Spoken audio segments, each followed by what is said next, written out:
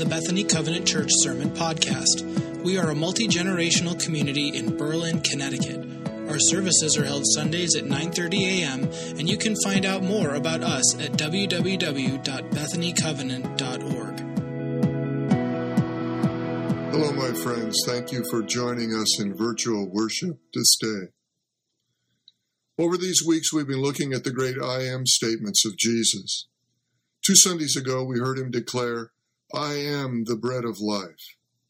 And last Sunday, Jesus declared, I am the light of the world. In John 8, Jesus said, I am the light of the world, and he's teaching a crowd of people on the temple grounds in Jerusalem. Then a second time he says, I am the light of the world, but this time it's in John 9, and it's a location that begins at least away from the temple grounds on the Sabbath day. Jesus heals a man who had been born blind. The aftermath of this miraculous healing is tragic, however, but it also gives us another one of Jesus' I am statements. I am the gate for the sheep. Let me explain the context. People coming in and out of the temple grounds see this man who was blind and is now seeing, and there's some debate whether or not this is the same man or someone who just looks like him. The man responds, I am the man, John 9:9. And he tells the people what Jesus did for him. And some of the people bring this healed man to the Pharisees so they could examine him. They find that Jesus did this healing on the Sabbath. Now, some of the Pharisees immediately conclude that Jesus is not from God, for he does not keep the Sabbath, John 9:16. And part of the law was that they were not to work on the Sabbath day. And mixing water and dirt together to make mud is work and is a violation of Sabbath law. Other Pharisees are asking, how can a sinner perform such signs? Also John 9:16, and John writes, so they were divided. The conversation turns a bit ugly when the healed man and the Pharisees, and then it ends abruptly when the Pharisees say to him, you were steeped in sin at birth. How dare you lecture us? And they threw him out. John 9, verse 34. News of what had happened to this man came to Jesus, and he begins to search for the man and eventually finds him. And today's text is the early part of that conversation with the man that Jesus had healed, along with a gathering crowd of people and some of the Pharisees and teachers of the law of Moses. Jesus changes the subject, however, from blindness and seeing, from light and darkness to now the subject of shepherds and sheep. Please pray with me as we begin to unpack this text. Lord, you speak to us through the Scriptures, and you speak to us by your Holy Spirit. May the words you have given me to say this day be what you say to us in the Scripture, and what you say to us by your Holy Spirit. Speak, Lord, your people are listening. Amen. Taking care of sheep was common in the Middle East in the days of the Bible. Kings and priests of many nations and nomadic tribes called themselves shepherds and their subjects sheep. And the Bible makes frequent use of this analogy. Many of the great men of the Old Testament were shepherds. Abraham, Isaac, Jacob, Moses, and David stand as prime examples of shepherds. And as national leaders, Moses and David were both considered to be shepherds over Israel. In addition, the words sheep and shepherd are found 318 times in the Bible, mostly in the Old Testament Bible. And some of the most famous passages in Scripture are about sheep and shepherds, and they include Luke 15, 1-7, the parable of the lost sheep, and Isaiah 53:6, all we like sheep have gone astray. Each of us has turned to our own way, and the Lord has laid on him, that is the Messiah, the iniquity of us all. And the most well-known and famous of all, Psalm 23, the Lord is my shepherd. Jesus developed this analogy in several ways, and I want you to know that next Sunday, Pastor Diane will present much more on what Jesus means when he says, I am the good shepherd. That will be the fourth I am statement coming next Sunday. But for today, I only want to unpack for us Jesus' third I am saying. I am the gate for the sheep. John 10, 1 through 10. In the first 4 verses of John 10, Jesus is describing a typical morning scene of shepherding in Israel. Near a village, there is an enclosure made of stone, like the stone walls we find all over New England. This enclosure of piled rocks is several feet high and is a place where the village shepherds will bring their flocks for the night. And the enclosure is large enough for several flocks of 20 to 30 sheep each to sleep in safety for the night. A gate is built and a night watchman is hired, typically one of the shepherds who brings their flock in for the night, to guard the gate and keep the sheep, all the sheep, safe from predators and thieves. Every morning the shepherds will come to the sheep pen, and the night watchman will open the gate, and the shepherd will enter and begin to call the names of his sheep. They will come because they know him, and they know the sound of his voice. The other sheep will not come because he is not the voice of their shepherd, and their names were not called. I've seen the voice recognition of sheep many times in the various country fairs in New England. When you enter a 4-H or FFA building with sheep, you see them in various pens, and you want to touch them. Their wool is so beautiful and soft. Sheep, however, are not like golden retrievers. If you came to a pen of golden retrievers, they would all come running to you, believing that you have come to see them, to pet them, and perhaps you have a doggy treat for them. Then you would walk up to a pen of sheep, and they immediately go the opposite way. You speak gently and softly, and they keep their distance.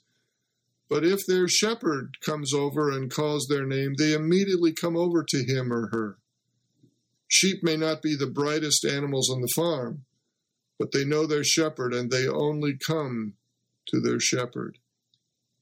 The shepherds in Israel gather their sheep this way every morning, and then together the shepherd and the sheep exit the pen, and the sheep follow their shepherd to a pasture where they will be feeding for the day. In verse 5 of John 10, Jesus emphasizes to the people the importance of the relationship between the shepherd and his sheep, and he reminds them there are other voices of other people who are not their shepherds, and the sheep do not follow them.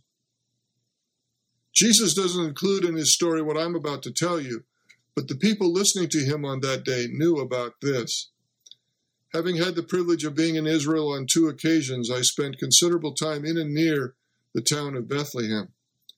And all around Bethlehem are hillsides and valleys of open land, mostly scrub land, and groves of olive trees. But in the open scrubland, there were weeds and grasses. It's not lush and green fields that are so often depicted in pictures of shepherds and sheep. And here and there you'd find small rock enclosures about 20 or 30 feet in diameter, with an opening about 2 or 3 feet wide. I asked one of the Palestinian shepherds that I met one day what those enclosures were for. He told me that long ago, these were built by the shepherds as a place of safety for their sheep when they were grazing in the fields. In those days, there were many more predators and thieves, human predators. And when the shepherds sensed danger, they would call their sheep into the enclosure, the pen, and then stand in the opening ready to defend and protect the sheep from whatever was causing them the danger. In essence, the shepherd was the gate that allowed the sheep to enter for safety, and the gate that kept the predators from entering and stealing or killing the sheep, and the gate that let the sheep go out and freely roam through the nearby scrubland of Israel outside of Bethlehem. Suddenly, this scripture took on greater meaning and understanding for me. In verses 6 to 10 of John 10, we are initially told by John that those who heard Jesus use this illustration didn't understand what he meant. So Jesus explained it to them, and he was very clear about it. He said that he is in the illustration when he said, I am the gate for the sheep. And then Jesus continued, yes, I am the gate. Those who come in through me will be saved. They will come and go freely and will find good pastures. The thief's purpose is to steal, kill, and destroy the sheep. My purpose is to give them, that is, the sheep, a rich and satisfying life. John 10, 9-10. So what does this scripture teach us today? Here are 3 thoughts and a final story. First, people come to Jesus not because they are searching for him. People come to Jesus because, like a shepherd in today's text, he calls them. But there are many voices who call out to us. To which voices do we give our attention, our time? Is it our financial advisor? Is it the news channels? Is it the talking heads of political opinions, in particular those with whom we originally agree and hold biases of opinion? Or is it Jesus? Who really has our attention? To whom do we listen the most? And who do we follow? A second thought. Only Jesus can give us entrance to the pen of salvation, the place of ultimate safety from life's predators, and the place from which a rich and abundant life can be experienced. And third, only Jesus can open the gate for us to have that rich and satisfying life.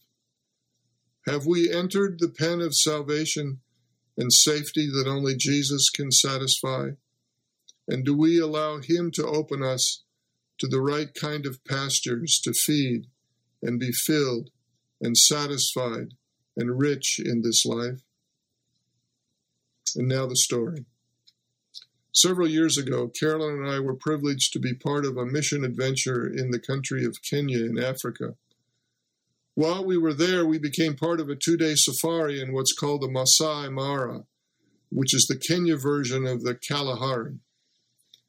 We scheduled to stay in an authentic and functioning Maasai village for 3 days and 2 nights, and our arrival was exciting, but also a bit shocking. We were met by the tribal chief, who welcomed us in English, and I mean original British English. It was so crazy. He'd attended school in Cambridge and then returned home to lead his people, and we discovered many of the Maasai had been educated in England.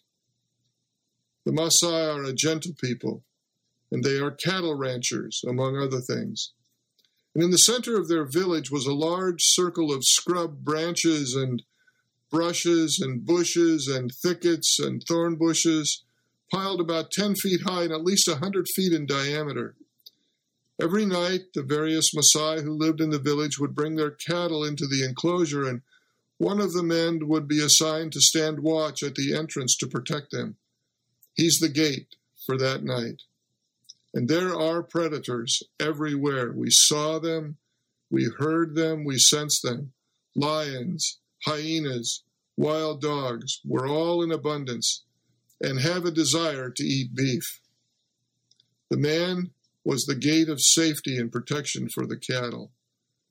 The man was a gate of defense against any predator who would seek to kill or destroy. My friends, for us that man is Jesus. Jesus, who is the King of Kings, but who humbled himself and came to stand in the gap on our behalf. Jesus, the humble King of Kings, who calls us by name to come to him. Jesus, the humble King of Kings, who rescues, redeems, and protects us. Jesus, the humble King of Kings, who invites us to follow him in an abundant life. Jesus said, I am the gate. Is he our gate for living? I pray he is.